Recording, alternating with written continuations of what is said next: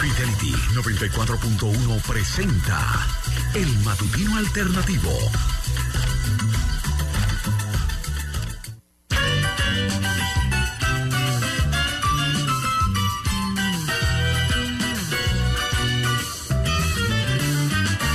Hoy puede ser un gran día, plantéatelo así. Aprovechar lo que pase de largo depende en parte de ti. Dale el día libre a la experiencia para comenzar y recíbelo como si fuera fiesta de guardar. No consientas que se esfume, asómate y consume la vida a granel. Hoy puede ser un gran día, duro con él. Comenzó el año y hoy puede ser un gran día. Ahora sí es. Vamos a enfrentar la realidad. Se acabaron las juntas, se acabaron los abrazos. No, Jordi, se acabó la comida, no, pero ya comienza la cuesta de enero, esta vez con un pendiente ahí, que es el pendiente electoral, y ya lo dijo el presidente ayer, es para la calle que van. Muy buenos días a todos esos muchachos que ya poco a poco tratan de integrarse a las labores escolares normales, tradicionales. Atrás quedaron esos días de dormir mucho o de acostarse tarde. Y faltan 358 días para que el año finalice. ¿Y por qué 358 días? Porque este es un año bisiesto. Y si queremos entender por qué existen los años bisiestos, hay que fijarse en el movimiento de la Tierra alrededor del Sol. Nuestro planeta rota 365.200, bueno, son millones. 365.024.219 veces durante una órbita completa alrededor del astro. Por eso un año dura 365 días, 5 horas, 48 minutos y 56 segundos. Entonces, al emperador Julio César se le ocurrió crear el año bisiesto. Si cada año nosotros contamos esos 365 días, perderíamos 5 horas que debemos recuperar y por eso se añade un día a febrero. Eso viene desde antes de Cristo. Entonces, este es el año bisiesto 2024. Estábamos esperando. Hay cábalas, tradiciones y supersticiones en torno a lo que trae un año bisiesto. Un día como hoy, en el 1907, representantes de los Estados Unidos y la República Dominicana concluyen una convención mediante la cual se establece que hasta que la República Dominicana no pague la totalidad de los bonos del empréstito, su deuda pública no podrá ser aumentada, sino mediante un acuerdo preciso entre ambos estados. En el 1938, Rafael Leonidas Trujillo Molina escoge a Jacinto Bienvenido Peinado, a Manuel de Jesús Troncoso, candidatos presidenciales del Partido Dominicano para los comicios del 16 de mayo. Eso era una farsa, claro. Era una forma de mantener la institucionalidad y lavar la cara, ¿no? En el 1959, el Partido Dominicano recomienda la designación de José Enrique Gómez Sabá en la Dirección General de Aduanas, porque es un correligionario que ha venido prestando buena colaboración al partido. En el 1962 son canceladas las designaciones del rector ad vitam de la Universidad de Santo Domingo y de la Facultad de Derecho, otorgadas al dictador Rafael Leonidas Trujillo Molina. Eso seguimos dando títulos a todos las figuras públicas de aquí. Eso no ha parado. Es desde el 1962 que expulsan del país a Máximo López Molina, a Juan Erickson y a Tulio Hostilio Arbelo, porque practican actividades comunistas. Máximo López Molina después Visitó de manera eventual y casual la República Dominicana, pero quedó en París hasta su muerte. El apreciadísimo Tulio Stilio sí volvió al país. En el 1972, gran parte de la capital vive un ambiente de tensión y extrema expectación con la inesperada presencia de militares y policías que realizan allanamientos masivos después de ocupar varios sectores de Santo Domingo. Son sobrevolados por helicópteros de la Fuerza Aérea todo el tiempo, lo que es hoy el Gran Santo Domingo. Faltaba poco para la ejecución de los palmeros, que fue el 12 de enero. En el 2008, el PRD interpone una querella contra Félix Bautista, acusándolo de violación a la Constitución por la firma del contrato de Sunlam de $130 millones. En el 2012, fallece el mayor general retirado Manuel Antonio Cuervo Gómez, exsecretario de las Fuerzas Armadas durante el gobierno del presidente Salvador Jorge Blanco. Recordamos que un día como hoy, Charles de Gaulle fue proclamado presidente de la Quinta República. Y Uruguay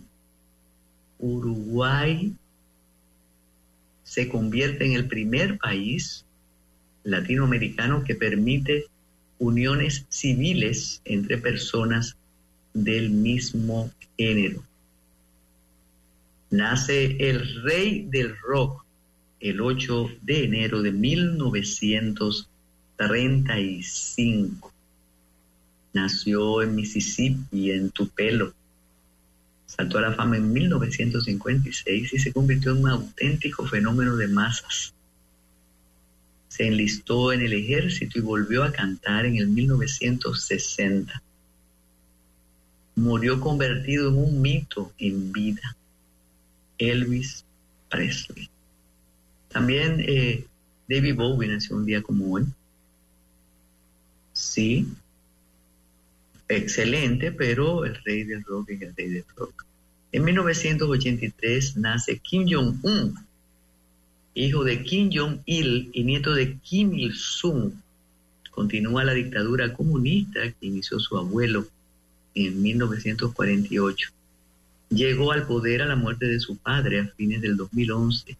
En casi una década de gobierno ha mostrado el poderío militar del país. Inició un diálogo de distensión con los Estados Unidos, pero un poco sabemos qué ocurre en Corea del Norte. José y Carlos Monzón murió un día como hoy en el 1995 en un accidente de auto. Él estaba condenado por el asesinato de su esposa, ocurrido en Mar del Plata en 1988. El ex campeón mundial de los medianos tenía 52 años y podía salir de manera transitoria de la cárcel.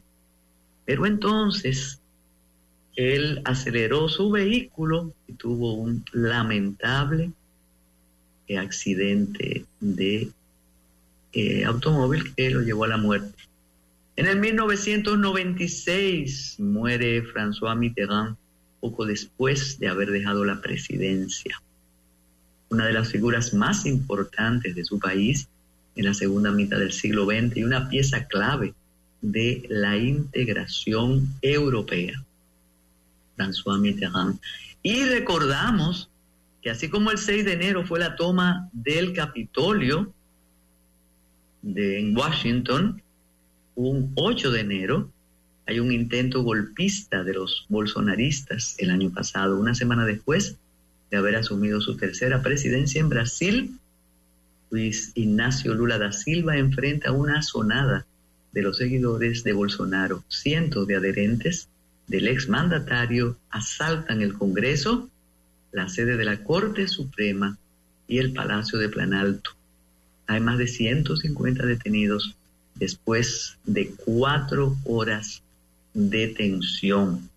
Y Lula responsabilizó naturalmente a los bolsonaristas.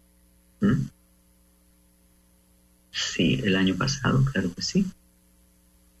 Se ha tranquilizado, pero las fuerzas de Bolsonaro siguen realmente ahí y con incidencia en la sociedad brasileña. Nos vamos con las internacionales en este lunes, que comienza enero realmente, comienza el año en este enero, y hay una tensa relación de Lula con los militares al año del intento de golpe en Brasilia. El presidente encabezará hoy un acto para celebrar la vigencia de la democracia. Aquel domingo, cuando estalló el pandemonio en Brasilia, letargada por las vacaciones de Año Nuevo, el coronel de la Reserva, una L por ahí, decía coronel, exacto, Adriano Testoni, estaba en la plaza donde late el corazón de la democracia brasileña, enfundado en una camiseta de la selección de Brasil y grabándose con el móvil. Decía: Fuerzas Armadas, hijas de, atajo de generales, hijos de cobardes, mirad lo que nos hacen. Nuestro ejército es una M, vociferaba ante la pantalla mientras soltaba espuma. Era el 8 de enero, se acababa de cumplir el aniversario del asalto al Capitolio en Washington. El coronel y su esposa, con una camiseta amarilla, huían de los gases lacrimógenos ante la turba bolsonarista. La desconfianza de Lula hacia los militares aumentó a partir de ese día. El autor del libro Poder Camuflado, de Fabio Víctor, dice que el presidente todavía no las tiene todas consigo con los militares. Él destituyó decenas de militares después de eso, y esa situación le ha traído más problemas. Y en Ecuador se fuga Fito, el criminal más famoso. El gobierno de Ecuador no sabe cuándo José Adolfo Macías Villamar, Fito, el criminal más peligroso del país, se escapó de la cárcel de Guayaquil. Le tomó 15 horas reconocer que se les había fugado el cabecilla de la sanguinaria banda Los Choneros, que es el brazo operativo del cartel mexicano de Sinaloa. El día de hoy la policía, en conjunto con las Fuerzas Armadas, se percató de la no presencia de uno de los internos que prevalece en este centro de rehabilitación. Las declaraciones las hizo al salir de una reunión de emergencia convocada por el primer mandatario. El complejo penitenciario de Guayaquil comprende 5 cárceles donde más de 12,000 personas están privadas de libertad, y amaneció con un fuerte contingente. Fito tiene 44 años, 14 procesos judiciales por tenencia de armas, asesinatos. Todas las sentencias suman 34 años de prisión. Llevaba 12 años recluido. No es la primera vez que se fuga. Ya se había fugado en el 2013. Los choneros, incluido el líder de la agrupación, Jorge Luis Zambrano, escapan de la cárcel con mucha frecuencia y vuelven, los atrapan, y definitivamente es una lucha inútil. Israel da por desmantelada la milicia de Hamas en el norte de Gaza y concentra sus ataques en el centro y sur de la franja, mientras los jefes de la diplomacia de Estados Unidos y la Unión Europea se afanan en contener la expansión de la guerra de Gaza por Oriente Próximo. Israel emite señales contradictorias sobre el futuro del conflicto. Benjamín Netanyahu ha insistido en que la guerra no debe ser detenida mientras no se alcancen todos los objetivos, como es la eliminación primero de Hamas, el retorno de los rehenes y que Gaza deje de constituir una amenaza para el Estado judío. Es decir, que por ahí no habrá clemencia. Bueno, y anoche fueron los Globos de Oro. Los 2 premios para la francesa Anatomía de una Caída, que no fue elegida para los Oscars, subrayan la mejora en calidad de los galardones. Oppenheimer. Alguien debería resucitar la guillotina en Francia. En septiembre el comité francés que seleccionó su representante a los Oscars se cubrió de gloria. Dejó de lado Anatomía de una caída y se inclinó por A Fuego Lento. Pero los Globos de Oro la reivindicaron. Y no, Isidro me puso al tanto y pude ver parte que él comentará. Su sesión fue la ganadora por todas partes. El comienzo del 2024 será raro en términos de galardones para la televisión estadounidense. La ceremonia de Emmy se retrasa por la huelga, pero ayer ocurrieron los Globos de Oro. Y Putin no quiere un conflicto congelado, pero tampoco quiere la paz. Así dice Dmytro Kuleba. Dmytro Kuleba se muestra profundamente convencido de que Ucrania prevalecerá, pero cuando el apoyo occidental parece flaquear y la guerra de Rusia se ha convertido en una batalla de desgaste, el ministro de Exteriores insiste en que el sostén a Kiev es el apoyo a la democracia y trata de reiniciar con sus aliados urgentes respaldo. Bueno, las guerras no se han ido porque cambiara el año, y eso es importante. Y la inutilidad de los organismos internacionales se nota. Claro, Oppenheimer está a la cabeza, pero eso, esperen el miércoles.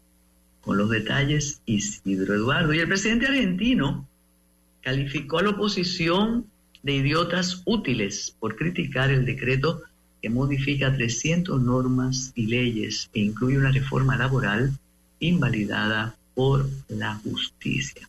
Se quejan, lo atacan de inconstitucional cuando está dentro de la Constitución. Y si no hay otros, que son los idiotas útiles que hacen foco sobre las formas cuando es parte de la dinámica, dijo Milei. Que quede claro que ahora es su responsabilidad. Yo hice lo que tenía que hacer, afirmó el mandatario. Estoy confiado que la ley va para adelante. No negociaré nada. Aceptaré sugerencias para mejorar, pero nada más. Así habla Milei. Y 4 detenidos, 2 de ellos dominicanos, en Madrid, tras el apuñalamiento de un menor. 4 personas fueron detenidas tras el apuñalamiento de un menor en el distrito de Usera de Madrid. El chico de 13 años sufrió una herida penetrante por arma blanca en el costado y fue trasladado al Hospital Niño Jesús. De acuerdo con los datos ofrecidos por la policía, que mantiene abierta la investigación, la víctima es español, uno de los mayores detenidos es español y otros 2 son dominicanos. Todo apunta a que la agresión se produjo durante un robo violento. El suceso, según el relato de emergencias de Madrid, ocurrió en una de las calles del barrio de Usera, repleto de emigrantes. Y hoy conocerán la apelación de medida de coerción en contra de Raúl Risic. Los jueces de la primera sala de la Cámara Penal de la Corte de Apelación del Distrito Nacional conocerán la apelación a la medida de coerción de prisión preventiva impuesta en contra del empresario Raúl Risic, acusado de violencia de género. Sí, él ha permanecido privado de libertad todo ese tiempo. Y ya se reinician las clases.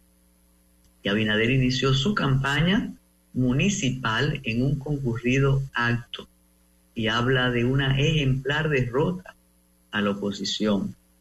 Le dimos gabela pero no pasan del 24%, dijo un eufórico presidente de la República que logró ya que Ramón Alburquerque subiera a la tarima, le diera un abrazo y se sumara al cambio. No, es que el presidente tiene una suerte y un encanto que todos se van sumando, como digo yo en el artículo de la fecha, uno a uno como caballeros y todos juntos como malandrines. Todos se suman al proyecto del cambio. Y Wander Franco, el jugador de Grandes Ligas, saldría de la cárcel del Palacio de Justicia de Puerto Plata hoy, una vez que sus representantes depositen la fianza que fue estipulada el viernes pasado. El pago de la garantía económica, que asciende a 2 millones de pesos, debe realizarse en el Banco Agrícola. El viernes no fue posible realizarlo tras culminar la audiencia de medida de coerción y el sábado era feriado por los Santos Areyes. El pelotero es imputado por explotación sexual comercial de una menor y el juez Romaldi Marcelino de la Oficina de Atención Permanente del Distrito Judicial de Puerto Plata impuso el pago de la mencionada garantía económica y presentación periódica. En el caso de la madre, Marta Vanessa Chevalier, el tribunal impuso impedimento de salida, arresto domiciliario. El Ministerio Público ha indicado que las acusaciones son provisionales. El jugador deberá comparecer ante la Fiscalía durante el curso del proceso. La madre sonriente durante todo el proceso. Sí mismo. Y el presidente de la Suprema Corte de Justicia, Luis Henry Molina, cita los retos del Poder Judicial, al destacar lo esencial de que el país sea conocido como una nación de leyes y de derechos para lograr una reputación internacional. Sostuvo que será una ocasión única para que el país despliegue su hospitalidad y se consolide como un referente regional en materia de institucionalidad. Citó que el registro inmobiliario está haciendo una excelente labor en la garantía de los derechos. También que fortalece la institucionalidad y que dice adiós al desgarrador drama de la mora. Desde junio del 2019 hasta la fecha, la Suprema Corte de Justicia ha tenido un desempeño sin precedentes, dando solución a 37.406 recursos de casación. Todas las salas fallan casos ingresados en el 2023. Y así estamos en el país y el consultor jurídico dice, me parece que el Poder Judicial va bien. Peralta dijo además que le pareció muy adecuado el discurso de Luis Henry Molina. Por otra parte, el consultor no se refirió a la querella de Surún Hernández y dijo algo inconcebible pero cierto, que cuando sea alguien respetable le hace caso y le responderá. Oiga, pero es un logro realmente que la mora judicial haya desaparecido, aunque los tribunales ordinarios tienen un 65% de casos por fallar. No, la situación carcelaria persiste.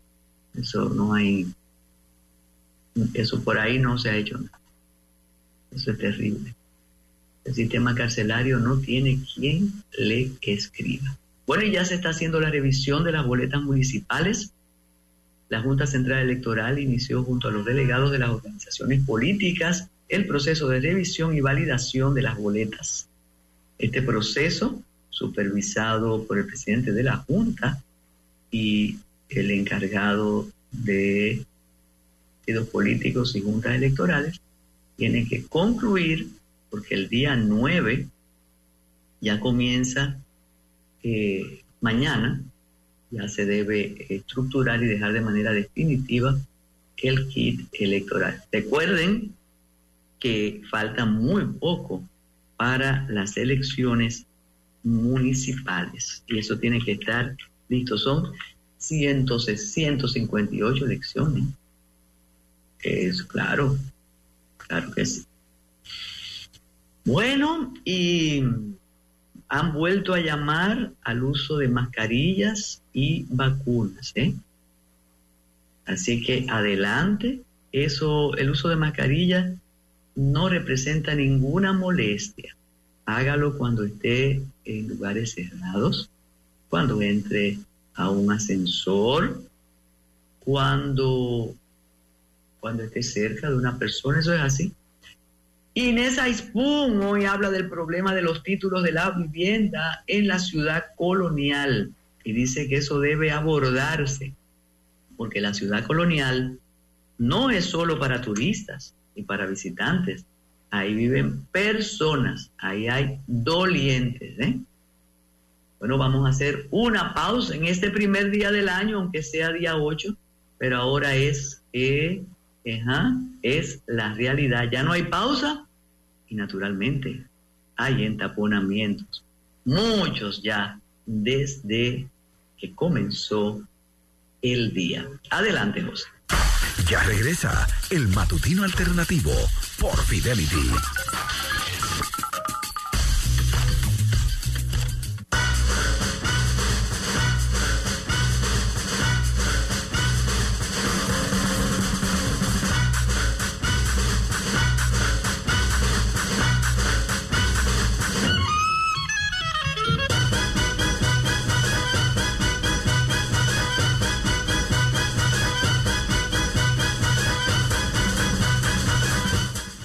Con frío y sin frío, aquí está Francisco Lapuble segura en su... Yo digo que hoy comienza el año, realmente Lapuble, porque la cotidianidad asoma con entaponamientos, con pendientes, con campaña y con el deporte en sus buenas. Bienvenido y adelante.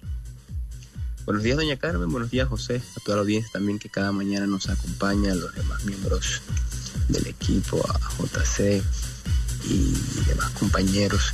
Claro, doña Carmen, hoy el tránsito y las obligaciones del día a día retoman el trajinar acostumbrado. Ayer, conversando con gente querida a través de los diferentes grupos de WhatsApp, se expresaba eso que usted oportunamente señala, porque ya se terminan los Reyes, por ahí queda un poquito de la vieja Belén en el camino, pero se regresan las vacaciones y claro, lo que marca las obligaciones y las rutinas de manera formal en un hogar son sin duda la vuelta a clase de los muchachos. Entonces yo creo que todo eso hace que esta semana, aunque de todas maneras febrero por los feriados y los demás sigue siendo un mes de recomposición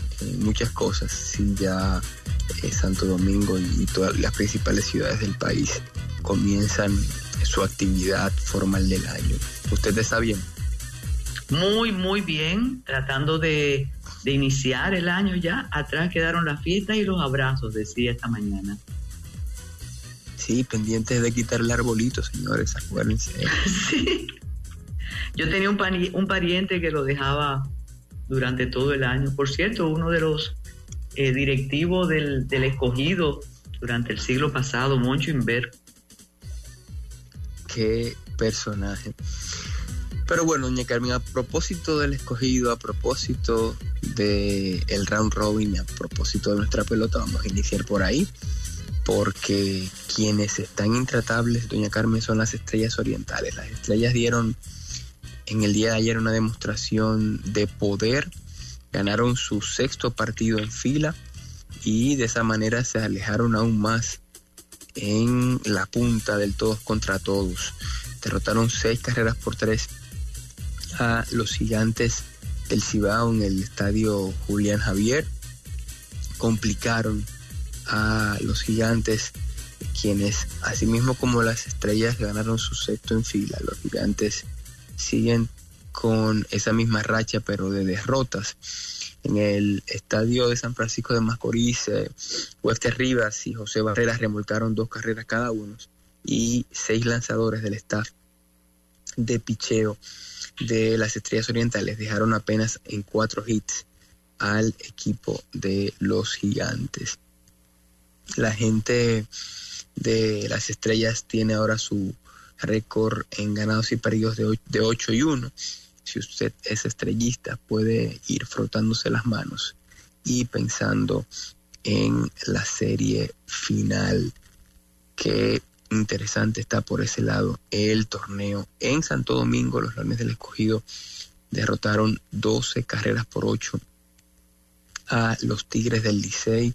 Atención, René Alfonso, el Escogido ganó a fuerza de batazos el partido de ayer en la tarde en el Juan Marichal, y de esa manera colocan su intención ya de pelear por ese segundo puesto que da posibilidad para jugar la serie final.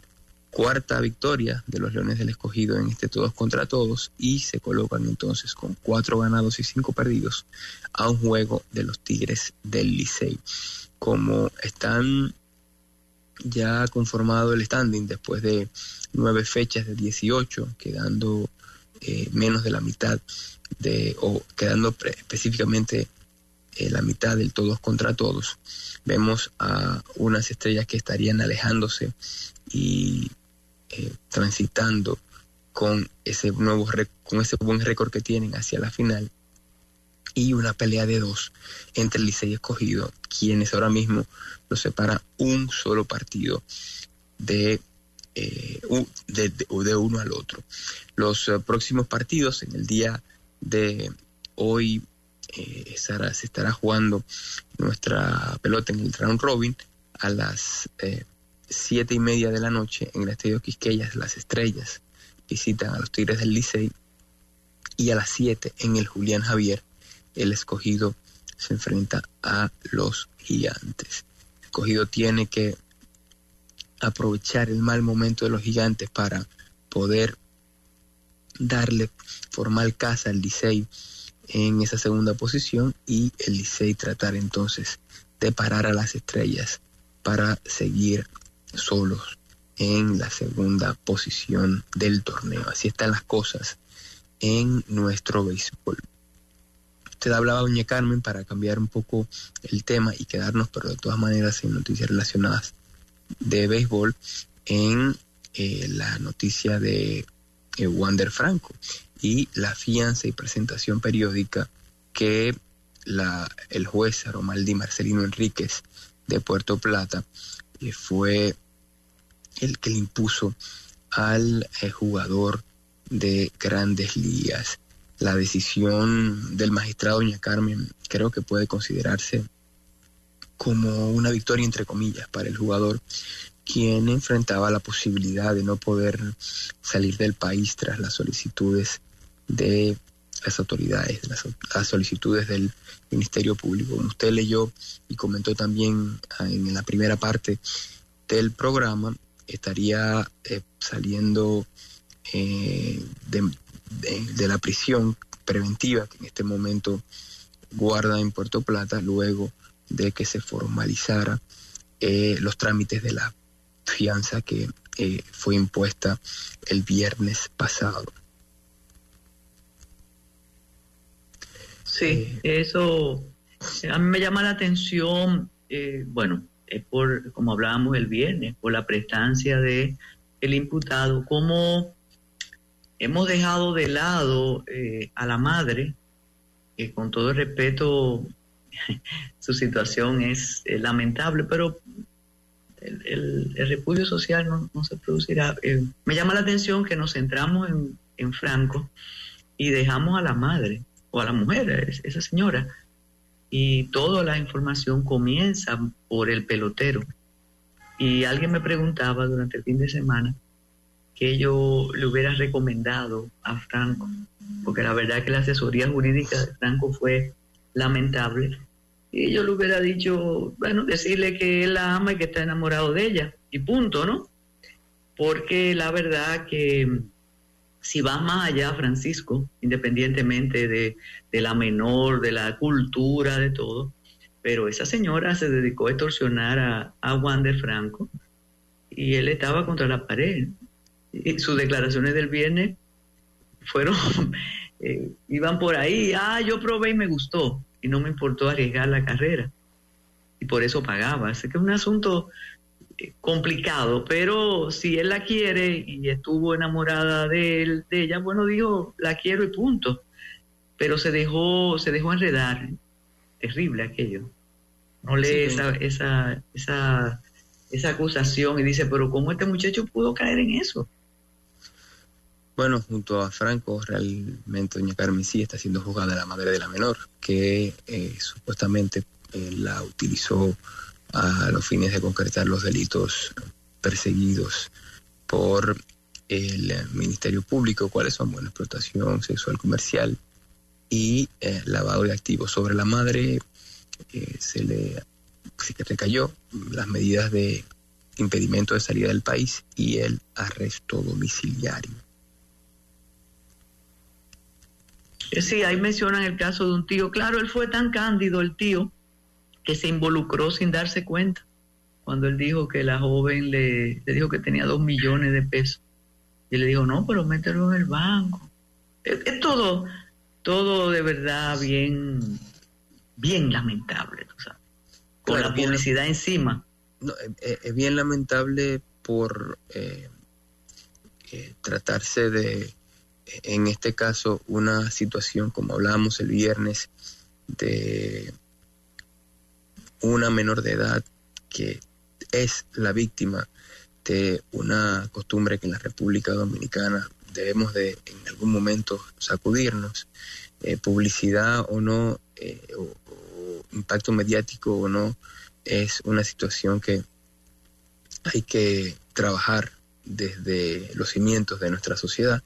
Y el caso en esta situación se está tratando de la manera que se está tratando por ser un pelotero de grandes ligas firmado por los millones de dólares que hemos comentado aquí, que es el día a día de nuestro contenido, nuestros peloteros y el béisbol de las grandes ligas.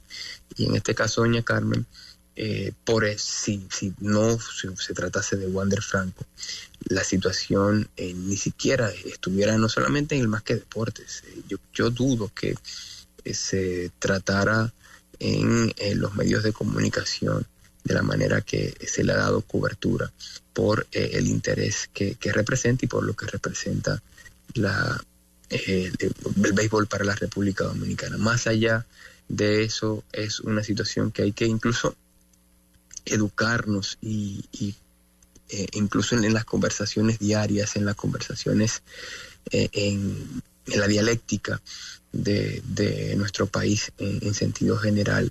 Ayer la doctora María del Pilar Zuleta, en su cuenta de la red social X, la catedrática y profesora de Derecho Penal de la Pontificia Universidad Católica Madre y Maestra, hacía un hilo importante estableciendo con mucha precisión el tema ese de la relación que sostenida entre un adulto y una menor de edad en la República Dominicana, y partía la reflexión a través de preguntas que luego fue desarrollando de manera brillante. ¿Es posible en República Dominicana que un adulto sostenga con un menor de edad una relación sentimental o afectiva con finalidad íntima o sexual que sea consentida o admitida voluntariamente por el menor o sus familiares?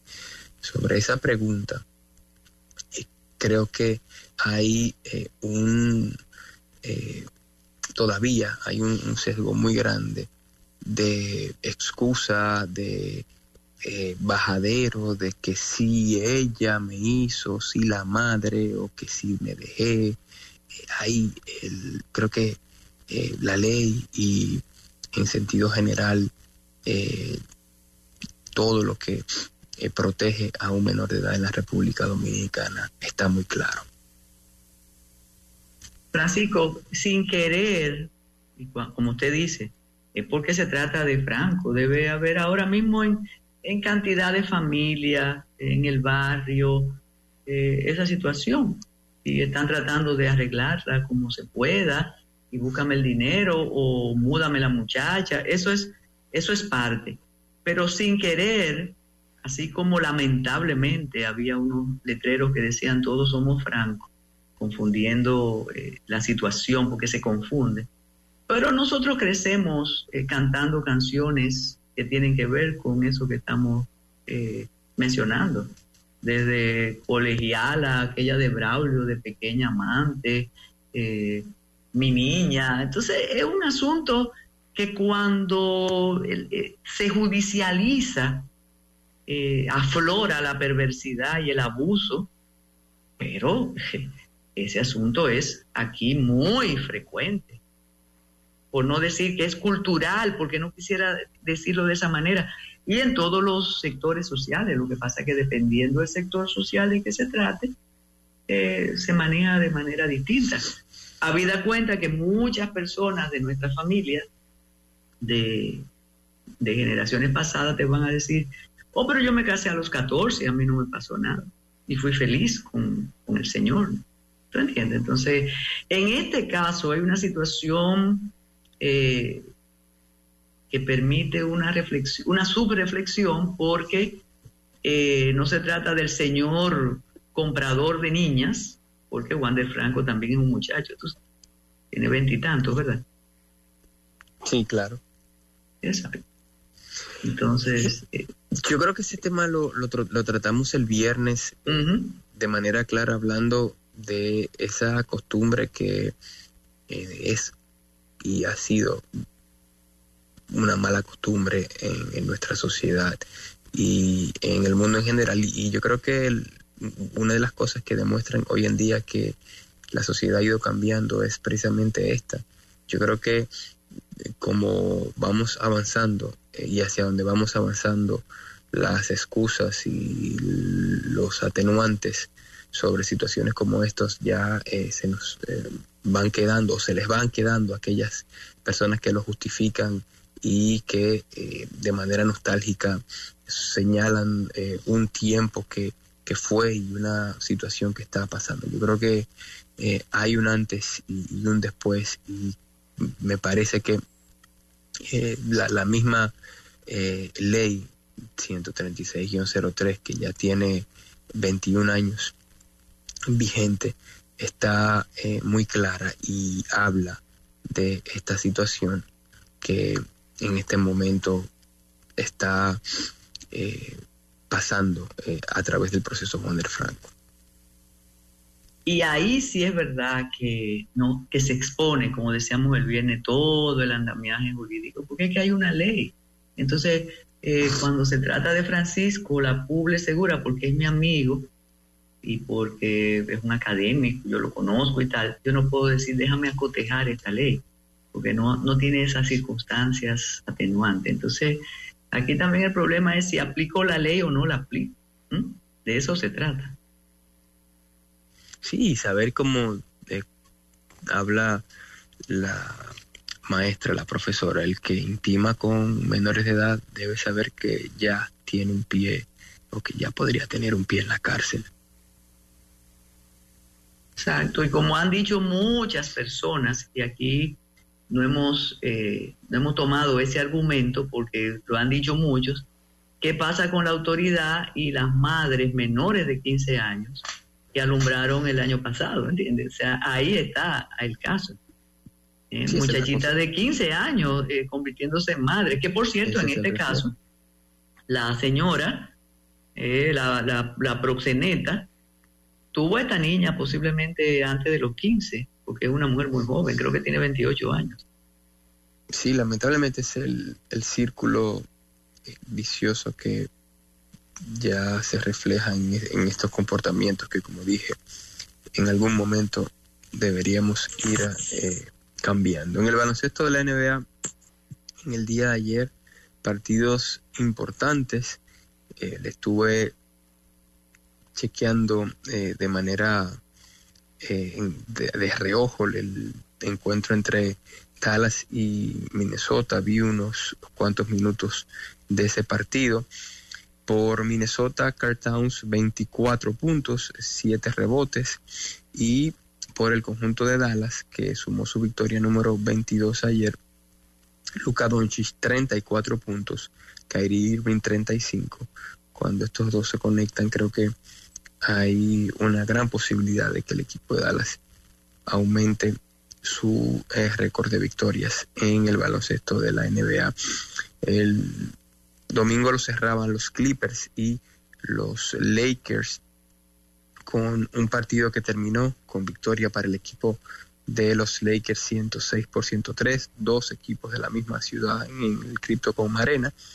El equipo de los Lakers frenó una racha de partidos en derrota de 4 y los Clippers frenaron 6 victorias en forma consecutiva por el equipo de los Lakers. LeBron James 25 puntos, Anthony Davis 22.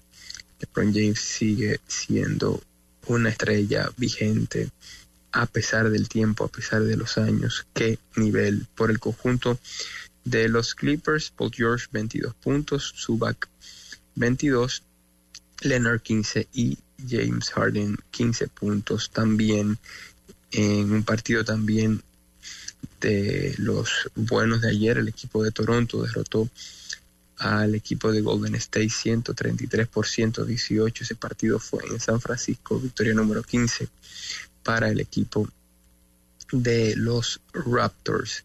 Esos fueron los partidos más importantes ayer en el baloncesto de la NBA. En el fútbol fue fin de semana de competiciones coperas, tanto en Inglaterra como en España. En España el Real Madrid pasó de ronda al imponerse a la Arandina en el partido del sábado. Ese partido fue en Aranda del Duero. El Atlético de Madrid derrotó al Lugo allá en Galicia, pasa de ronda también. El Fútbol Club Barcelona derrotó al Barbastro 3-2, un partido que se le complicó al Barça, pero que pudo solventar y pasar de ronda. Los partidos de ayer en la Copa, bueno, el Celta de Vigo derrotó 4-2 al Amorebieta, el Mallorca se impuso 3-0 al Burgos, el Osasuna terminó derrotando en tiempo añadido al Castellón 1-0.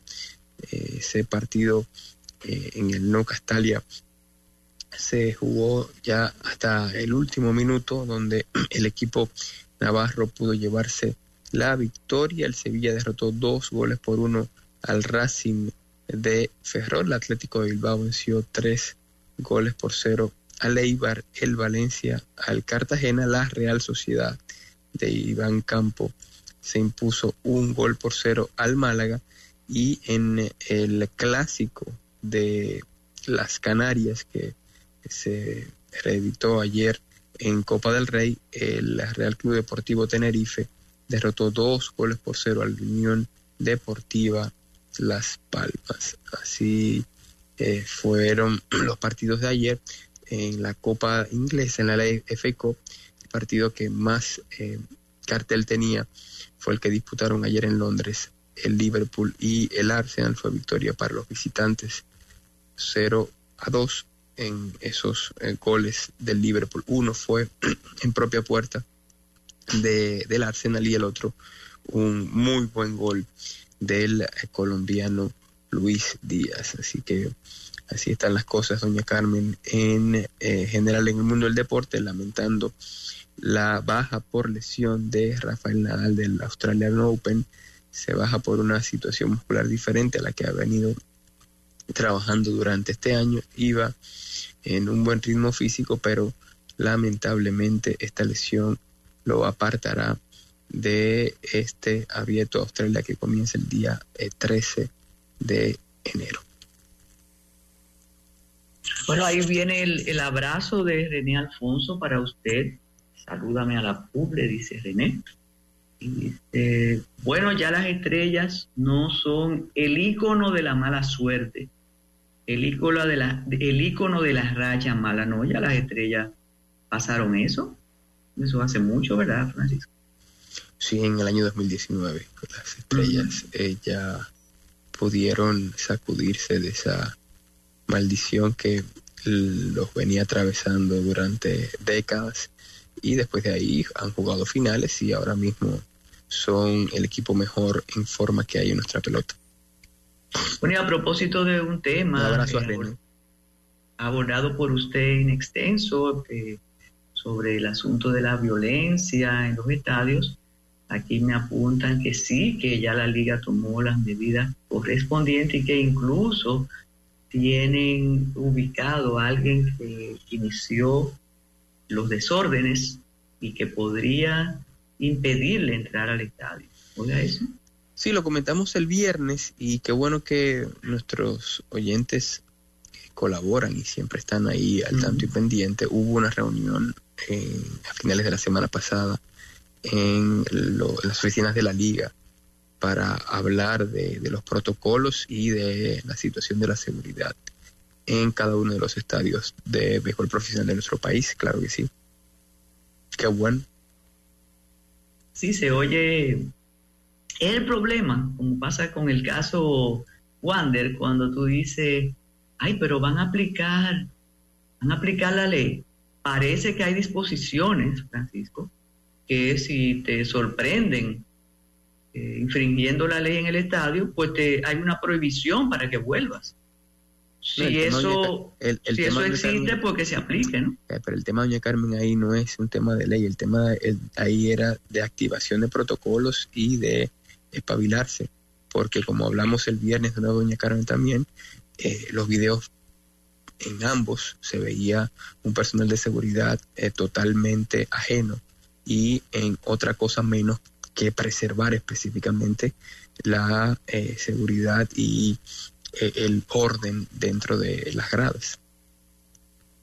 Y sí. eso afecta grandemente la imagen del torneo. Entonces yo creo que oportuno esa reunión, que bueno que, como dije, que en algún momento iba a ser, no tardó, y esperemos que las cosas se tomen en cuenta, los protocolos funcionen y este tipo de hechos sean cada vez menores en nuestros estadios.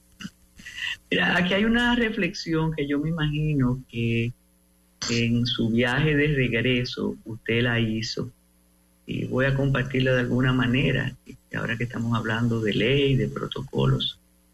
Y es un muy queridísimo amigo que, como buen dominicano o dominicana con familia aquí, vino a pasarse los días de Navidad con sus familiares, y dice que aparte de lo que disfrutó, estoy glosando, haciendo una especie de resumen, aparte de lo que disfrutó de ver antiguos amigos, de ir a su pueblo, su provincia y demás, que lamentó que cada día más el caos que existe en la República Dominicana solo tendría componte con un régimen de consecuencias. Disfruté muchísimo, pero me apena tanto que allá cada uno hace lo que le da la gana y así no podemos seguir. Yo creo que esa reflexión la hacemos de vez en cuando cada uno de nosotros, Francisco. Pero ¿quién le pone el cascabel al gato? ¿Por dónde se inicia? Uh-huh. Pero es una realidad en todo. En todo. Él cita que fue a sitios de diversión y que todo es con música alta, con servicio precario, que el servicio al cliente sea relajado, que todo es como papi, que tú quieres. Pero eso, y menos ahora, en este año de elecciones, tú sabes, pero es lamentable cuando se trata de un compatriota, ¿no? Conciudadano, que mira sin ninguna pretensión malsana, porque los que viven fuera llegan y disfrutan muchísimo aquí, pero se dan cuenta de lo que está pasando. Dice, ¿hasta dónde es que vamos a llegar? Así no, por favor. ¿Quién se encarga del orden? El orden es necesario en cualquier sociedad. Lo creo y pienso que Francisco también lo cree, ¿no? Sí, es que eso lo vivimos y lo padecemos a diario desde que salimos de nuestras casas con el tránsito. Y en el tránsito y de la manera como circulamos y cómo nos comportamos en ese habitáculo común que es las calles y las avenidas de la ciudad, uno se puede dar cuenta de eso que de manera, creo que bien sincera, nos apunta el oyente. Sí. Hace muchos años yo hablaba del miedo a la ley. Nosotros tenemos miedo a aplicar la ley. Aquello de la ley para todos, Francisco. No, que nos apliquen la ley, no que se aplique, porque para el otro es fundamental y es necesario. Sí, pero es un poquito más largo. Dice, estamos esperando la reforma policial. Mientras tanto, a cada agente está en una esquina, no lo respetamos, nos burlamos de ellos. Es un asunto de clase. Ustedes no se están dando cuenta de lo que está ocurriendo allá. Y aparte reconoce asuntos gubernamentales y demás, pero dice eso, que no nos estamos dando cuenta. Creo que nos damos cuenta, pero también percibimos, y eso hablaba tempranito con el doctor García Ligó, que por dónde es la cosa, por dónde comenzamos. Y yo creo que sí que nos damos cuenta, y quienes residen y pasan todo lo que el oyente señala, creo que lo padece y lo vive, lo sufre, y quisiera, ¿quién no quisiera un país más organizado, un país que pueda desarrollarse de otra manera? Claro que sí, yo creo que es algo que se tiene que trabajar, es algo por el cual se debe seguir trabajando, porque hay muchas cosas que poner en su lugar para que sean de manera diferente, y le puse una ahí picando y fácil, sin digamos complicarnos, que era el tránsito. Yo creo que el tránsito nos refleja. Mire, y le voy a decir algo que yo sé que usted va a compartir. Es como los problemas familiares. Uno sabe que tiene problemas con algún miembro de la familia, ¿verdad? Dice fulano, quienes le gusta encubrir. Pero si tú me lo dices, yo digo, pero ¿y este atrevimiento? Leerlo de parte de un dominicano correcto que emigró hace unos años por asuntos de su profesión y demás.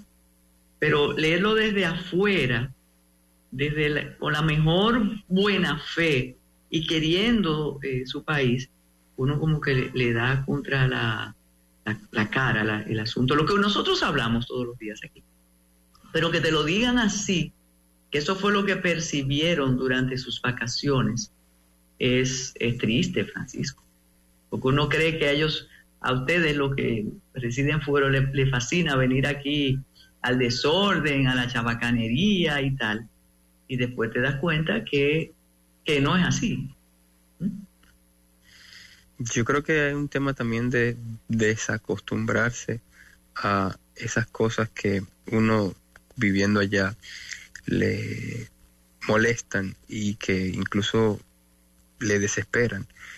Cuando trata de ya volver de la manera que sea y reencontrarse con todo eso, dice, ya me acordé, eso que me molestaba, qué pena que sigue así, o qué pena que sigue peor.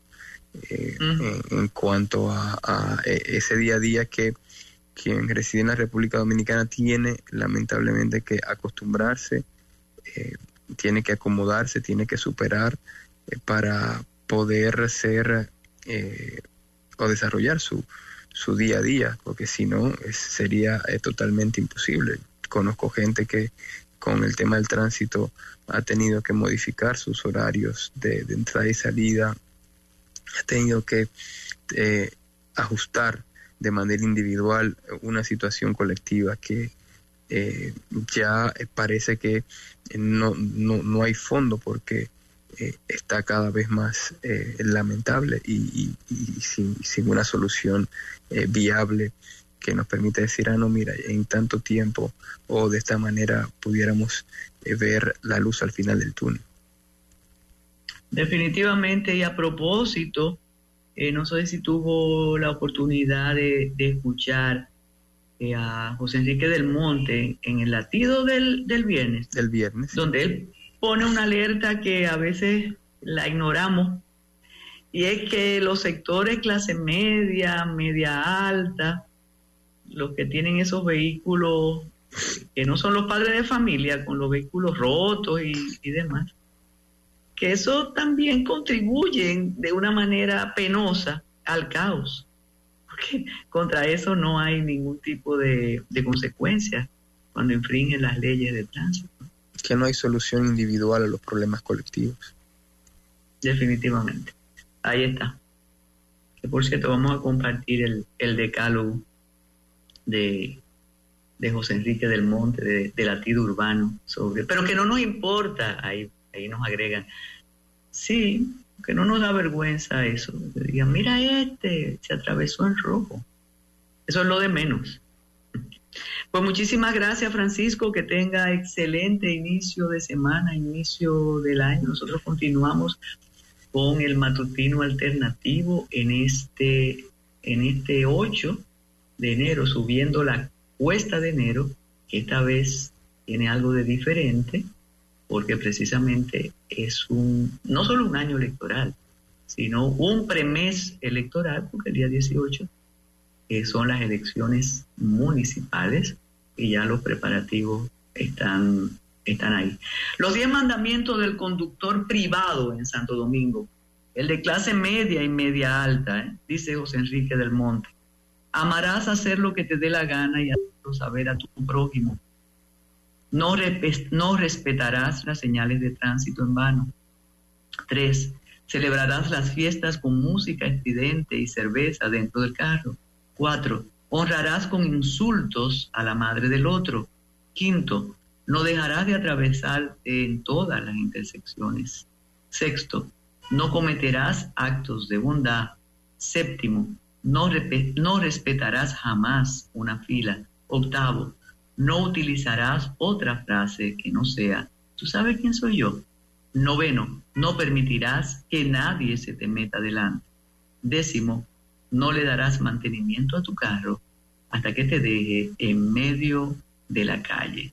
La antibiblia del tránsito dominicano 2024. Adelante. Ya regresa el matutino alternativo por Fidelity.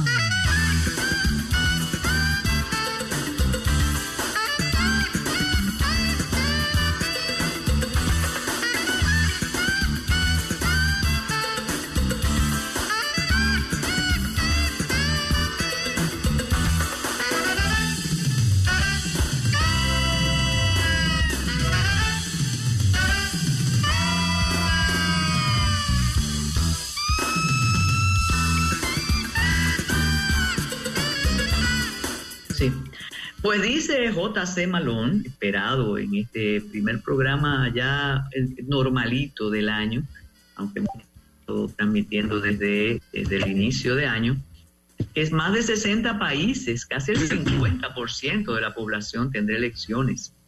Malón, bienvenido, feliz año, su público lo aclama. Buenos días, doña Carmen, buenos días. Esperando la tormenta, varias tormentas, la tormenta electoral, la tormenta de nieve. ¿Cómo está con el frío? Hay un poco de frío, pero después de todo es invierno y es como el primer frío que ha hecho en la temporada, digamos, ¿no? Que no se asombra, igual que Francisco, para ellos es normal eso. No. Tenemos varios testigos del tiempo atrasado, tenemos que ponernos a la orden del día, pero siempre leyendo sus comentarios, sus columnas, asombrándonos por comentarios tan descarnados que en ocasiones haces. Pero ahora tenemos el ojo con Taiwán. Bienvenido ahora, muy en serio, J.C. Malón. Buenos días, doña Carmen, buenos días, Santo Domingo. Sí, estamos viendo que este es realmente digamos, un año que podríamos llamar de fiesta para la democracia, así es. Como dirían los grandes demócratas, más de la mitad del planeta está de elecciones, pero las dos elecciones para mí más importantes son las de aquí, la de los Estados Unidos de Norteamérica, la nación, la única superpotencia, todavía la gente le sigue llamando así, y sobre todo la de una islita muy pequeñita donde hay unos 24 millones de personas, que es Taiwán. El sábado próximo, el sábado 13, son las elecciones en Taiwán, y de ahí dependerá, si se quiere, la estabilidad o la paz mundial. ¿Por qué digo esto? Lo digo porque si la gente de Taiwán vota en favor de un candidato que se acerque a China, entonces habrá un problema, porque los Estados Unidos no podrán reclamarle nada a Taiwán. Y si Taiwán escoge a alguien que se acerque a los Estados Unidos, habrá problemas serios, porque China está dispuesta a tomar la isla. Y entre China, Taiwán y los Estados Unidos ocurre algo muy curioso. Es como si usted fuera dueña de la tierra y yo fui quien sembré y cultivé la tierra, pero de pronto la tierra no es mía, la tierra es suya. Y si usted reclama su tierra, yo en buena lid lo que tengo es que probablemente llevarme mi cosecha e irme de ahí. Pero los Estados Unidos alegan que si la democracia, que si Taiwán. Ahora, si Taiwán escoge un candidato que abiertamente se va a los brazos de China, porque después de toda esta gente son chinos. Por encima y por debajo de todo son chinos. Y si los chinos quieren reunificarse con los chinos, nadie se puede meter en eso. El caso es que si... Y yo creo que es lo mejor que puede pasar, porque realmente el mundo no aguanta más guerra. Y no solo el mundo, este país. Es decir, Ucrania es increíblemente cara. Israel no es solo caro en términos económicos, sino lo que le está costando a este país. Porque lo que está pasando en Israel es realmente... en inglés tiene una expresión que le llaman settlement colonialism, que es como el colonialismo de asentamiento. Es exactamente lo que pasó aquí con los nativos americanos. Cuando llega un grupo de otro lado que se quiere adueñar de esta tierra, ¿qué es lo primero que hace? Destruye todo lo que había aquí. Destruye la población, destruye la cultura, lo destruye todo para ellos establecerse. Eso es exactamente lo que está haciendo Israel con Palestina. Quiere exterminar a los palestinos, como aquí se exterminó a la población nativa, la población indígena. Quiere acabar con todo eso para adueñarse de la tierra. Y el mundo está viendo esto con estupefacción, porque ya pasamos el punto aquel de que Israel tiene derecho a defenderse. ¿Defenderse de qué? Un ejército de ocupación no tiene ningún derecho a defenderse. Y a esas dos guerras, sumarle una guerra con China, la segunda economía del mundo, sería imposible. 3 guerras no las gana nadie. Cuando yo jugaba ajedrez, que era más joven, yo era simultáneas, y cuando jugaba con 3 generalmente me ganaban 2 o me ganaba 1. Nunca las perdí las 3. Pero ganar 3 guerras, eso es una ilusión. Además de que el país no está en condiciones de eso. No tenemos. Hoy vimos que Netanyahu no está por tregua, ¿eh? No, Netanyahu no está por tregua porque su vida depende de eso. Si el 7 de octubre no ocurre, Netanyahu fuese historia. Netanyahu y la ultraderecha israelí fueran historia. Porque este no es el pueblo de Israel, este es la ultraderecha israelí. Eso es todo lo que está pasando ahí. Sin el 7 de octubre, sin ese ataque de Hamas, que todavía no se sabe hasta dónde fue una bandera falsa, sin eso, Netanyahu hace rato se fue para su casa. Israel se pasó el otoño, el verano en las calles demandando su salida. Y esto es lo que lo ha salvado, le ha justificado su vigencia. Pero igual, al final de esto él se va y va hasta preso. Golda Meir la echaron después de lo del 73, 71, creo yo que fue, no recuerdo la fecha exacta, 67. La echaron después de eso y ganó. Mira, a propósito, entre las guerras, dice cómo va la situación de Donald Trump y de Biden. Las encuestas siguen favoreciendo a Donald Trump, no importa todo lo que está pasando en los distintos estados. Absolutamente. Yo sigo creyendo que es una pena, es una mezcla de pena y vergüenza que tengamos que escoger entre estos dos individuos, pero sin ninguna duda Donald Trump es el puntero y Biden no tiene forma de quedarse en el poder si tenemos elecciones, que es otra cosa. Yo dudo que, como va la cosa, que en este país haya elecciones este año, y suena raro, ¿no? Que en todo el planeta... La República Bananera, yo no asumo, no creo, no entiendo esa posibilidad de que no existan elecciones allá. Bueno, doña Carmen, yo le voy a decir una cosa. La campaña que ha montado el establishment en contra de Donald Trump y la plata que han gastado, ¿por qué gasta tanta plata en contra de un hombre? Es como un tanto difícil, ¿no? Usted permitir que el tipo pase. Cualquier cosa vale para usted impedir eso, que es su objetivo básico, impedir que ese hombre tome el poder. Y por las buenas, vuelvo y le digo, Joe Biden no le gana. Otra cosa que yo creo es que existe una gran posibilidad que ninguno de los dos sea candidato. Yo no sé por qué. Pero eso es como una bola de cristal que usted lo ve. No, es que para que hayan elecciones, Donald Trump no puede ser candidato. ¿Cómo le van a impedir? Yo no sé. Aquí se habla claramente de que es posible que lo maten como último recurso, lo cual no es nada como tan escandaloso en una nación que ha matado presidentes. Que maten un candidato como que no es lo más decente, no es lo más bonito, pero no es nada tan fuera de lo posible, de lo que se ha tornado normal aquí. Así que la nación está en eso, y este es el año en el que mucha gente está esperando que cualquier cosa pase, y esa cualquier cosa puede ser esa cosa. Pero si son ellos dos los candidatos, apueste muchachín a Donald Trump.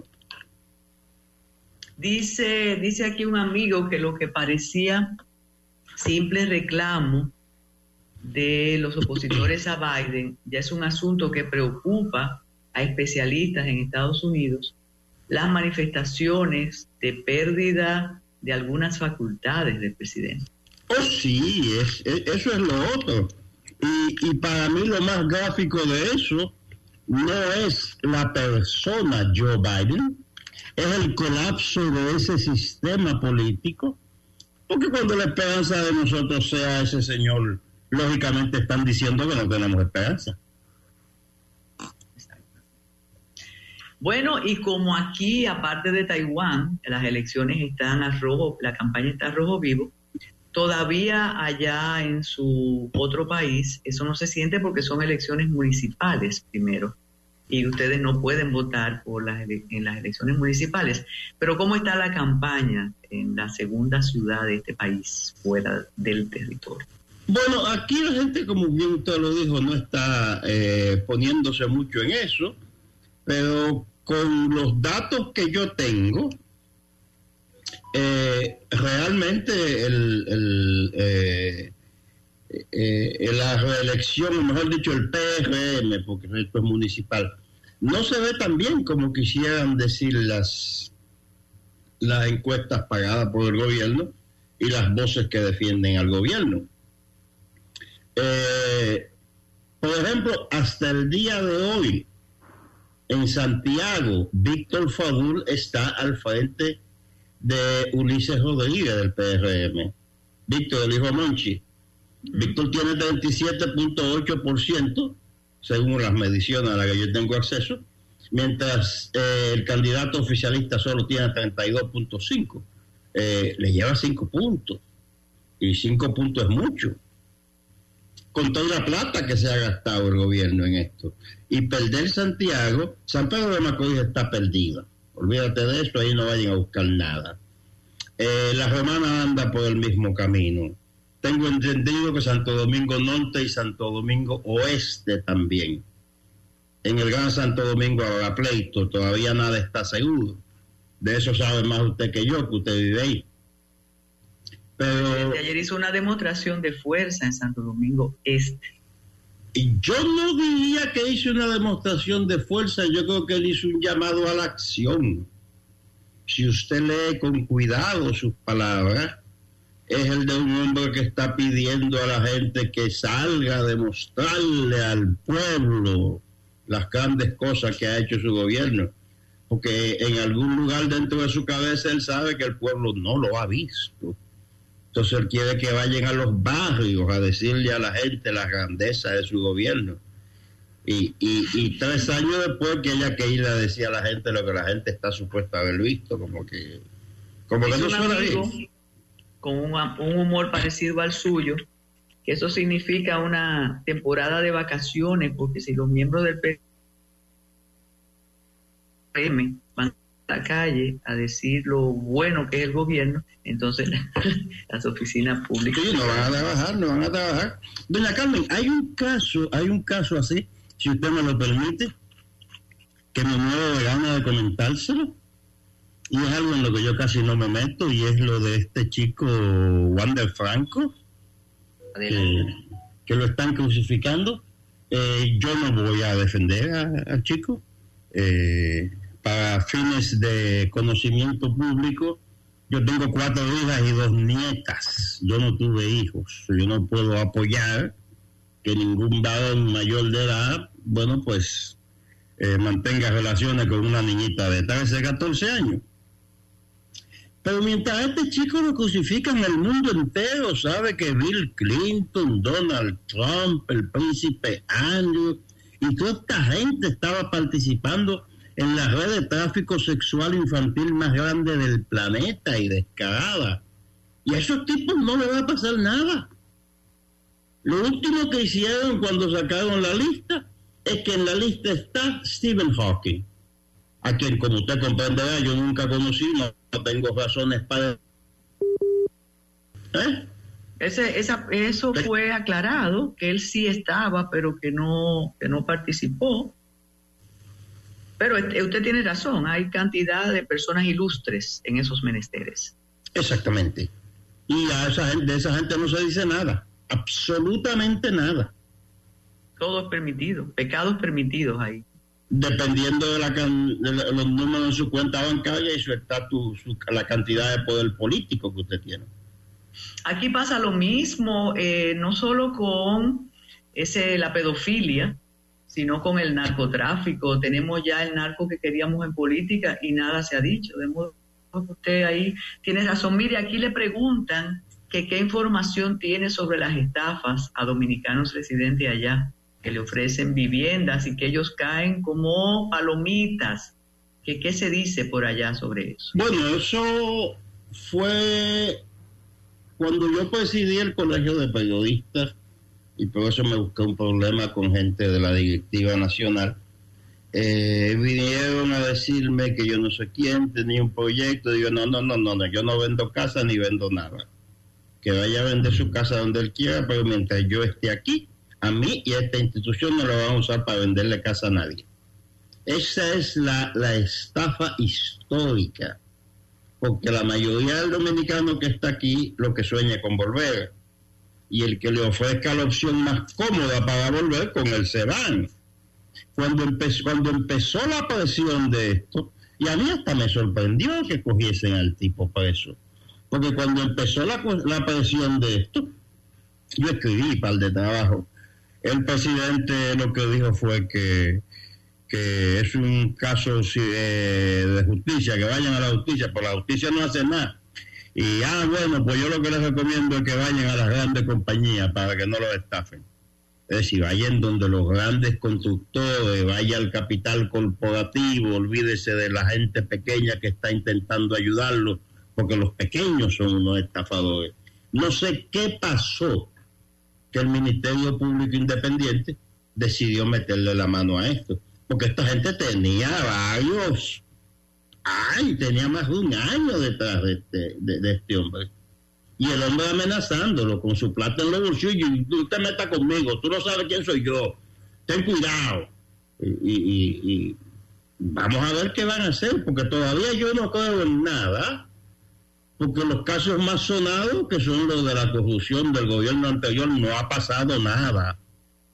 Así que yo no veo que aquí vaya a pasar nada más que un camarazo, que es todo lo que ha hecho el Ministerio Público Independiente.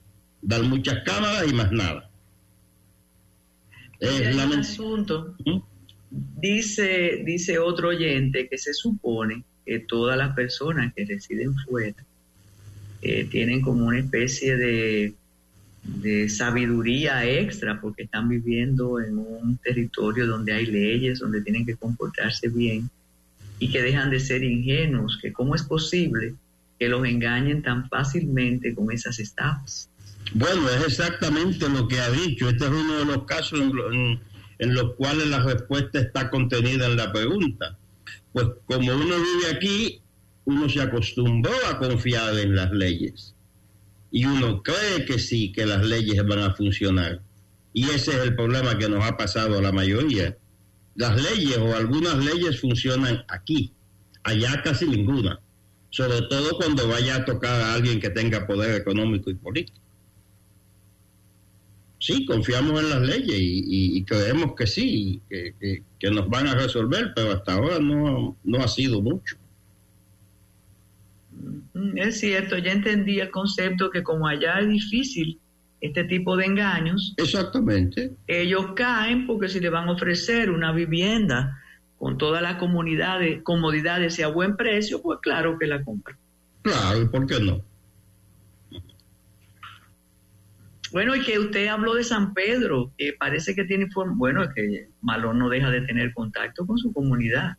Oh, claro, el candidato Sergio Cedeño será el próximo alcalde de San Pedro de Macorís.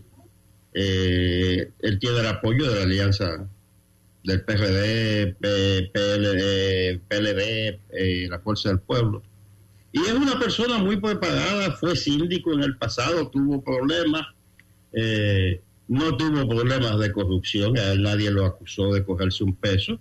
Él lo que tuvo fue un conflicto con quien ha sido el poder detrás del trono en la política petromacorizana. Lo fue en ese momento el ex senador Josecito Jacín. Él tuvo problemas con eso y en lugar de doblársele a Josecito, bueno, pues presentó su renuncia a la sindicatura y se fue para el Parlacén. Cabildió un cargo en el Parlacén y se fue. Le dijo, hágalo usted, si usted quiere controlar el ayuntamiento, controle usted. Pero conmigo aquí el síndico soy yo. Y el que está ahora, que primero yo no lo conozco y eso no es gran cosa porque yo no vivo ahí hace un tiempo, pero su nombre es Rafa PC, así es que se conoce, porque él tenía un negocio de reparación y venta de computadoras.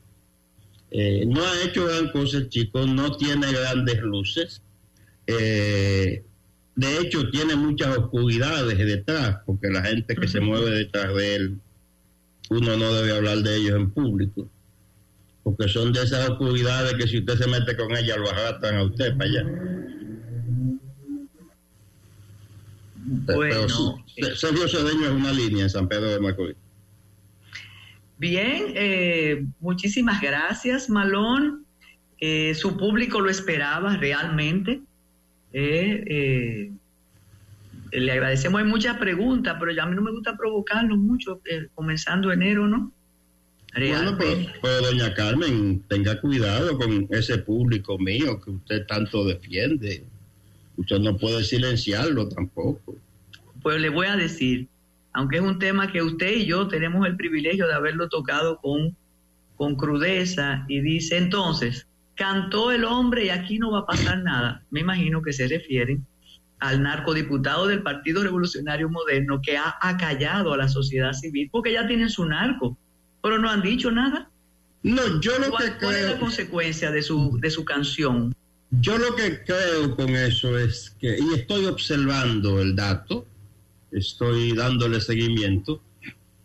Fíjense que hay legisladores que han sido muy populares, pero curiosamente no van a repetir. Algunos están totalmente fuera del mapa. Estoy esperando una lista de eso que se me va a suministrar. Y yo creo que esa es la consecuencia hasta ahora, que en el canto, en el recital de Gutiérrez Díaz, mencionaron a Julio Malone y a Carmen Inver, y pese a que éramos o somos políticos muy populares y de alta votación, de pronto no estamos en la próxima boleta. ¿Qué justifica eso?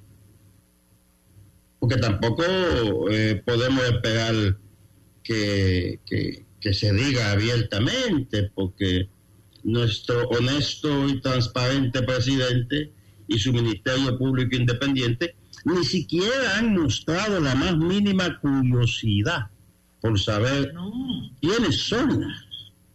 Oiga, pero si está claro, si se ha dicho en el mundo entero que este señor financió varias campañas dentro de mi partido.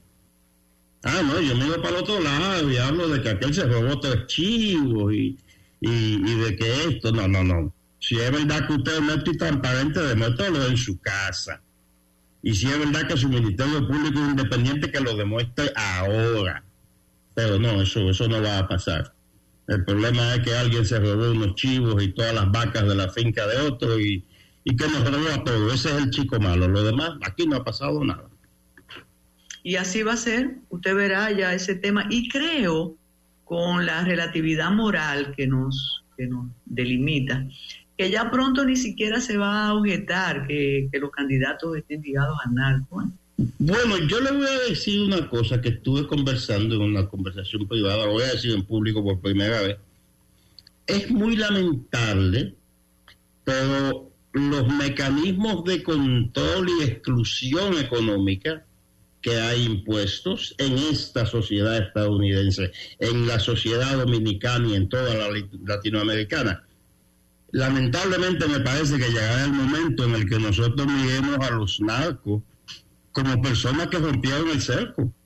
Porque por las buenas, dígame usted, ¿quién logra un avance económico que no sea robándole al Estado, asociado con el Estado o con los narcos?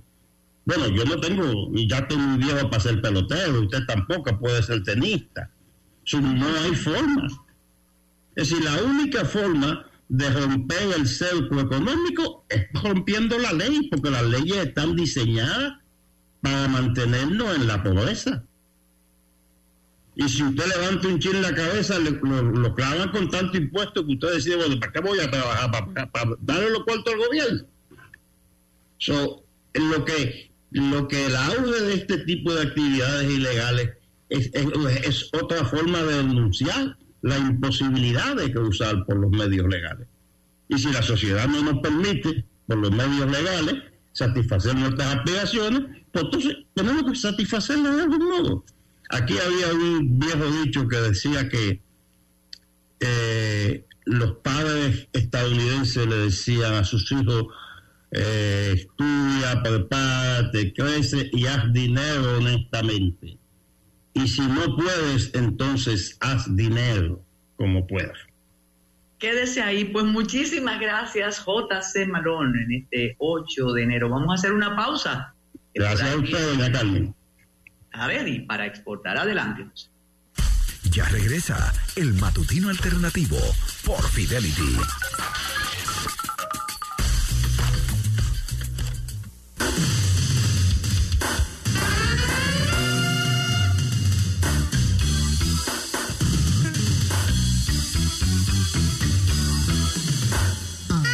Y aquí está Tayana Moras Ramis. La vi en Metrópolis entre optimista y realista, con el año que ya tiene 8 días caminando. Vamos a compartir esas esperanzas y esas advertencias. Muy buenos días, Dayana. Feliz año. Sí, hola, Carmen. Mira, hoy traigo el tema de algunas de las cosas que tenemos que ver con el tema de comercio para este 2024, pero quiero antes comentar lo que fue la noticia de la semana pasada, ¿no? Que fue la llegada del primer crucero a Cabo Rojo, el desarrollo de la zona de Pedernales. Y bueno, por un lado sí, qué bueno que esa región está recibiendo la atención, pero sigo esperando escuchar más de las medidas que se van a tomar para que ese desarrollo turístico vaya de la mano de un cuidado del medio ambiente y de que no hagamos con ese polo turístico lo que se pasó con Bávaro y con Puerto Plata en su tiempo. Creo que, y ahora, ¿verdad?, se está tratando de recuperar los corales y todo el daño que se ha hecho, pero es muy poco lo que se puede hacer retroactivamente para tratar de salvar todo ese desastre que hay por toda esa zona. Así que yo sigo esperando que escuchar las medidas que los sectores públicos y privados, que los inversionistas que vienen, que se supone que tienen que cumplir con el ESG, las medidas medioambientales, sociales, van a tomar de manera que nos garanticen que ese desarrollo sea un desarrollo sostenible, porque si no, nos va a pasar como la planta de carbón, que vamos contra el mercado. El mercado está exigiendo más, los turistas, sobre todo los que pueden pagar más, están exigiendo que las zonas donde van estén más protegidas. Hay un turista que paga, ¿no? Costa Rica, por ejemplo, nos ha demostrado que es rentable tener un turismo ecológico bueno. Yo sé que no hemos escogido esa ruta porque, ¿verdad?, cruceros masivos, cadenas de hoteles que no necesariamente masivas, que no se distinguen por ese tipo de cosas que están ya en los otros polos, no nos hacen dudar, pero yo todavía espero, y creo que estamos a tiempo, ¿no?, de no acabar con el futuro, porque realmente qué bueno que le estamos dando fuentes de ingresos a esa economía, pero a la vez necesitamos que esos recursos se mantengan por el bien de esa misma zona, pero también por el bien del país, donde ya estamos sufriendo los impactos, ¿no?, del cambio climático y donde ya está cuantificado todos los daños todo el alto costo que es para islas como la nuestra cuando no tomamos las medidas. Así que yo espero, qué bien que estemos ya iniciando ese desarrollo de esa zona,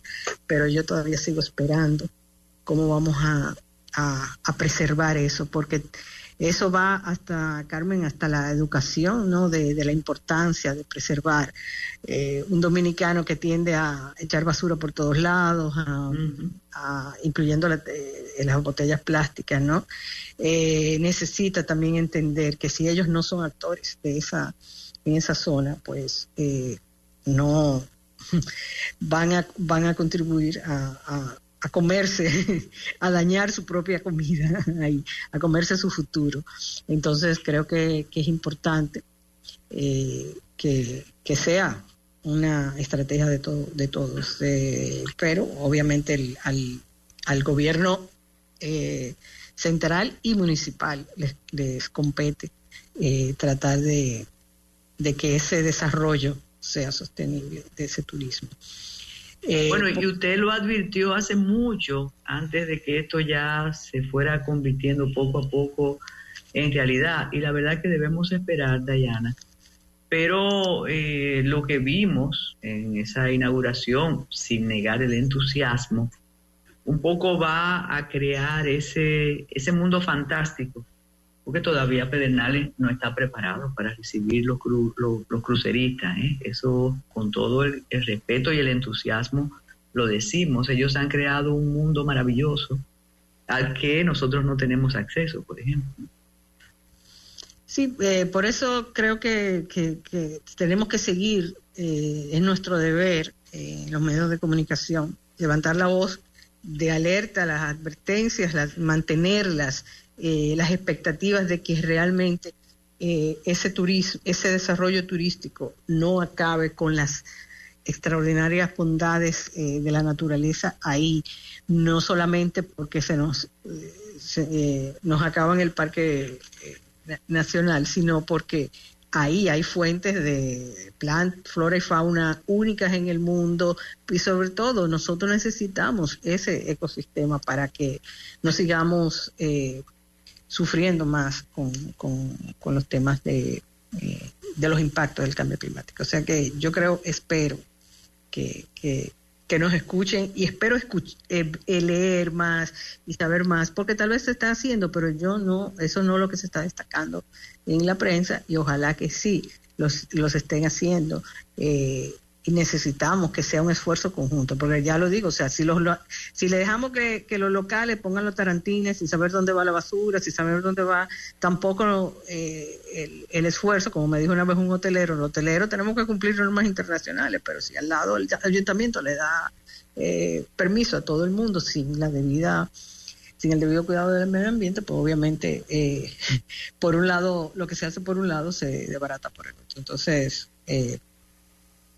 seguimos manteniendo la alerta, apoyamos que el desarrollo de pedernales, pero mantenemos la alerta de que nos movamos a un desarrollo sostenible, porque todo lo que nos dicen, Carmen, las tendencias es precisamente eso, un consumidor, sobre todo de los países desarrollados, que está buscando cada vez más invertir en áreas que tenga, tanto a nivel de empresa como de país, se tomen las medidas adecuadas, y esperemos que el valor de preservar, la conciencia del valor económico de preservar, pues crezca. Esta semana, Carmen, hoy mismo se anunció en Suiza el primer intercambio de bonos de carbono entre una empresa una fundación suiza y una empresa tailandesa de autobuses, y que es como el primer ejemplo, la primera transacción concreta con este tema de bonos de carbono en el sector privado. Ojalá esto pueda servir y pueda seguir, porque todavía no están muy claras las reglas a pesar de las discusiones en las diferentes reuniones COP. Entonces, cada vez será más rentable, y eso es lo que se busca, ¿no? Que sea más rentable ser económicamente responsable con el medio ambiente. Entonces, sí, esperamos que vayamos con la corriente, no contra corriente, no hacia atrás, sino hacia adelante. Mira, nos apunta Freddy Sabina, ¿no?, que hay una línea de crucero que tiene la isla Catalina como uno de sus destinos. A mí me ha tocado pasar por ahí varias veces, y tiene el mar precioso y unas ranchetas con una comida común. Entonces dice Freddy que Pedernales puede agregar más experiencia a los turistas que la isla Catalina, porque realmente es un municipio, tiene algunas cosas para mostrar, pero eso falta todavía. Sí, pero todo, o sea, claro, tienen esa belleza, y por eso es tan importante ese polo. Pero ¿por qué no se ha desarrollado? Porque hay un parque nacional, porque ahí hay una riqueza que hay que preservar. Entonces tenemos que tener ese turismo preservando el medio ambiente. Se puede, porque Costa Rica lo ha hecho, otros países lo han hecho, se puede. Entonces lo que no queremos es que Hordas en Pelempito o la Laguna de Oviedo o el Baño de las Águilas, acabando con que la basura y la gente, ¿verdad?, el flujo masivo de turistas, pues dañe eso, y acabemos con esa riqueza que todavía no descubrimos. No es solamente una riqueza para que los turistas la vean, es una riqueza que va más allá. Y cada vez nos estamos dando cuenta que esas riquezas perecederas, cuando se acaban, les cuesta muy caro a todos los países. Definitivamente. Entonces, y nos está costando en el caos de Bávaro, y nos está costando en otras partes de nuestra costa. Entonces necesitamos ponerle atención, y sobre todo porque por ahí viene la demanda cada vez más, no solamente en el área del turismo, en la agricultura, ¿no? Ahora ya entran en cuenta regresiva las demandas de protección del medio ambiente, contra la deforestación de la Unión Europea, y otros países le van a seguir con esa norma. Entonces nosotros, si no vamos hacia una producción más sostenible, a un turismo más sostenible, eventualmente estaremos minando esa gallina de los huevos de oro. Entonces tenemos que aprovechar ese auge y capitalizarlo apostando más a lo sostenible, tanto en la agricultura, tanto en la manufactura, tanto en el turismo. Otro de los retos que vamos a tener es la ministerial de la OMC, que va a ser en febrero. Ahí también no somos muy optimistas con la OMC, ¿verdad? Porque ha estado más o menos paralizada por demasiado tiempo. Se avanzó ligeramente con un acuerdo de pesca, pero realmente la mayoría de las decisiones están pendientes, los mecanismos de solución de controversias que son tan importantes para que los países desarrollados no abusen de los países como los nuestros, pero eso no se ha logrado un acuerdo. Y el tema del comercio electrónico, que se ha logrado posponer la decisión, pero que si no se llega a una decisión en febrero puede afectar todo lo que tiene que ver con el comercio electrónico mundial. La mayoría de los países apoyaron seguir con el moratorio de las reglas de comercio electrónico, pero sobre todo los países del BRICS están en contra, y vamos a ver lo que pasa en febrero. No somos muy optimistas, pero esperamos que algún avance se llegue a todas las áreas que hay que poner de acuerdo el mundo, pero los otros retos, por supuesto, de los conflictos bélicos, las sanciones, todo el panorama geopolítico, pues no augura que podamos avanzar en el frente de comercio cuando hay tantos otros frentes internacionales, en el Medio Oriente, en el área de la guerra, la invasión rusa a Ucrania, etcétera, etcétera. Entonces hay muchos retos para eso. También tenemos un año electoral, no solamente nuestro, sino también Estados Unidos, que influye mucho lo que pasa en Estados Unidos en países como los nuestros, y Gran Bretaña tendrá también, con un país con el que tenemos un acuerdo. Bueno, todo eso puede augurar cambios en las políticas comerciales y por lo tanto un impacto en nosotros. Y el tema de la tecnología, por supuesto, es un reto, sobre todo cuando tenemos, como hemos dicho ya aquí, una diferencia tan grande entre nuestras MIPYMES o nuestros productores del campo, que apenas llegan a un email o a un WhatsApp, a las grandes empresas que sí están tratando están inmersas en aprovechar comercio electrónico, inteligencia artificial. Tenemos empresas fintech, pero ese gap que existe, pues todavía es un reto para países como los nuestros. Tenemos una buena penetración de internet y tenemos mucha gente con un celular, pero todavía no están los mecanismos para que ese acceso llegue más fácil, más rápido. Tenemos mucho todavía camino que dar, sobre todo para integrar a las personas del interior. Entonces, todavía muchos cambios pueden pasar este 2024, y para eso, por supuesto, una de las cosas que siempre recomendamos es la diversificar fuentes de materia prima, diversificar mercados y segmentos de mercados, maximizar los recursos que ya tenemos. No decimos que no innovemos, no decimos que no desarrollemos, pero eso que hablábamos en Metrópoli, que hay que aprovechar por lo que ya tenemos y sacarle el máximo provecho y rentabilidad, y a partir de ahí pues construir, sí, innovar, sí, invertir, pero tenemos que hacerlo con mayor cuidado. Y por supuesto volvemos al tema de la sostenibilidad.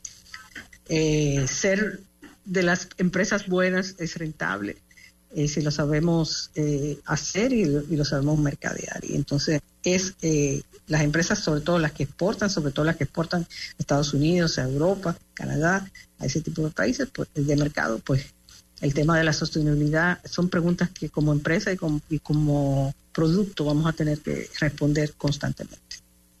Pues muchísimas gracias, Dayana Moras Ramis. Y a propósito, sugerencia de un trabajo de Ingar de la Cruz en Diario Libre, donde habla de los negocios que están, entre comillas, floreciendo en Pedernales, pero no hay personal para atenderlos, y que todavía no se entiende bien la dimensión de la visita de los cruceristas. Ustedes se quedan con Fidelity para escuchar las baladas de los 80, de los 90, y recuerden acceder a nuestro canal de YouTube. Gracias, Ready para Exportar, Más que Deportes, JC Malonda, oferta de los lunes, aquí en el Matutino Alternativo, y a José Plasencia, como siempre, muchísimas gracias. Así que hasta mañana. Fidelity 94.1 presentó el Matutino Alternativo.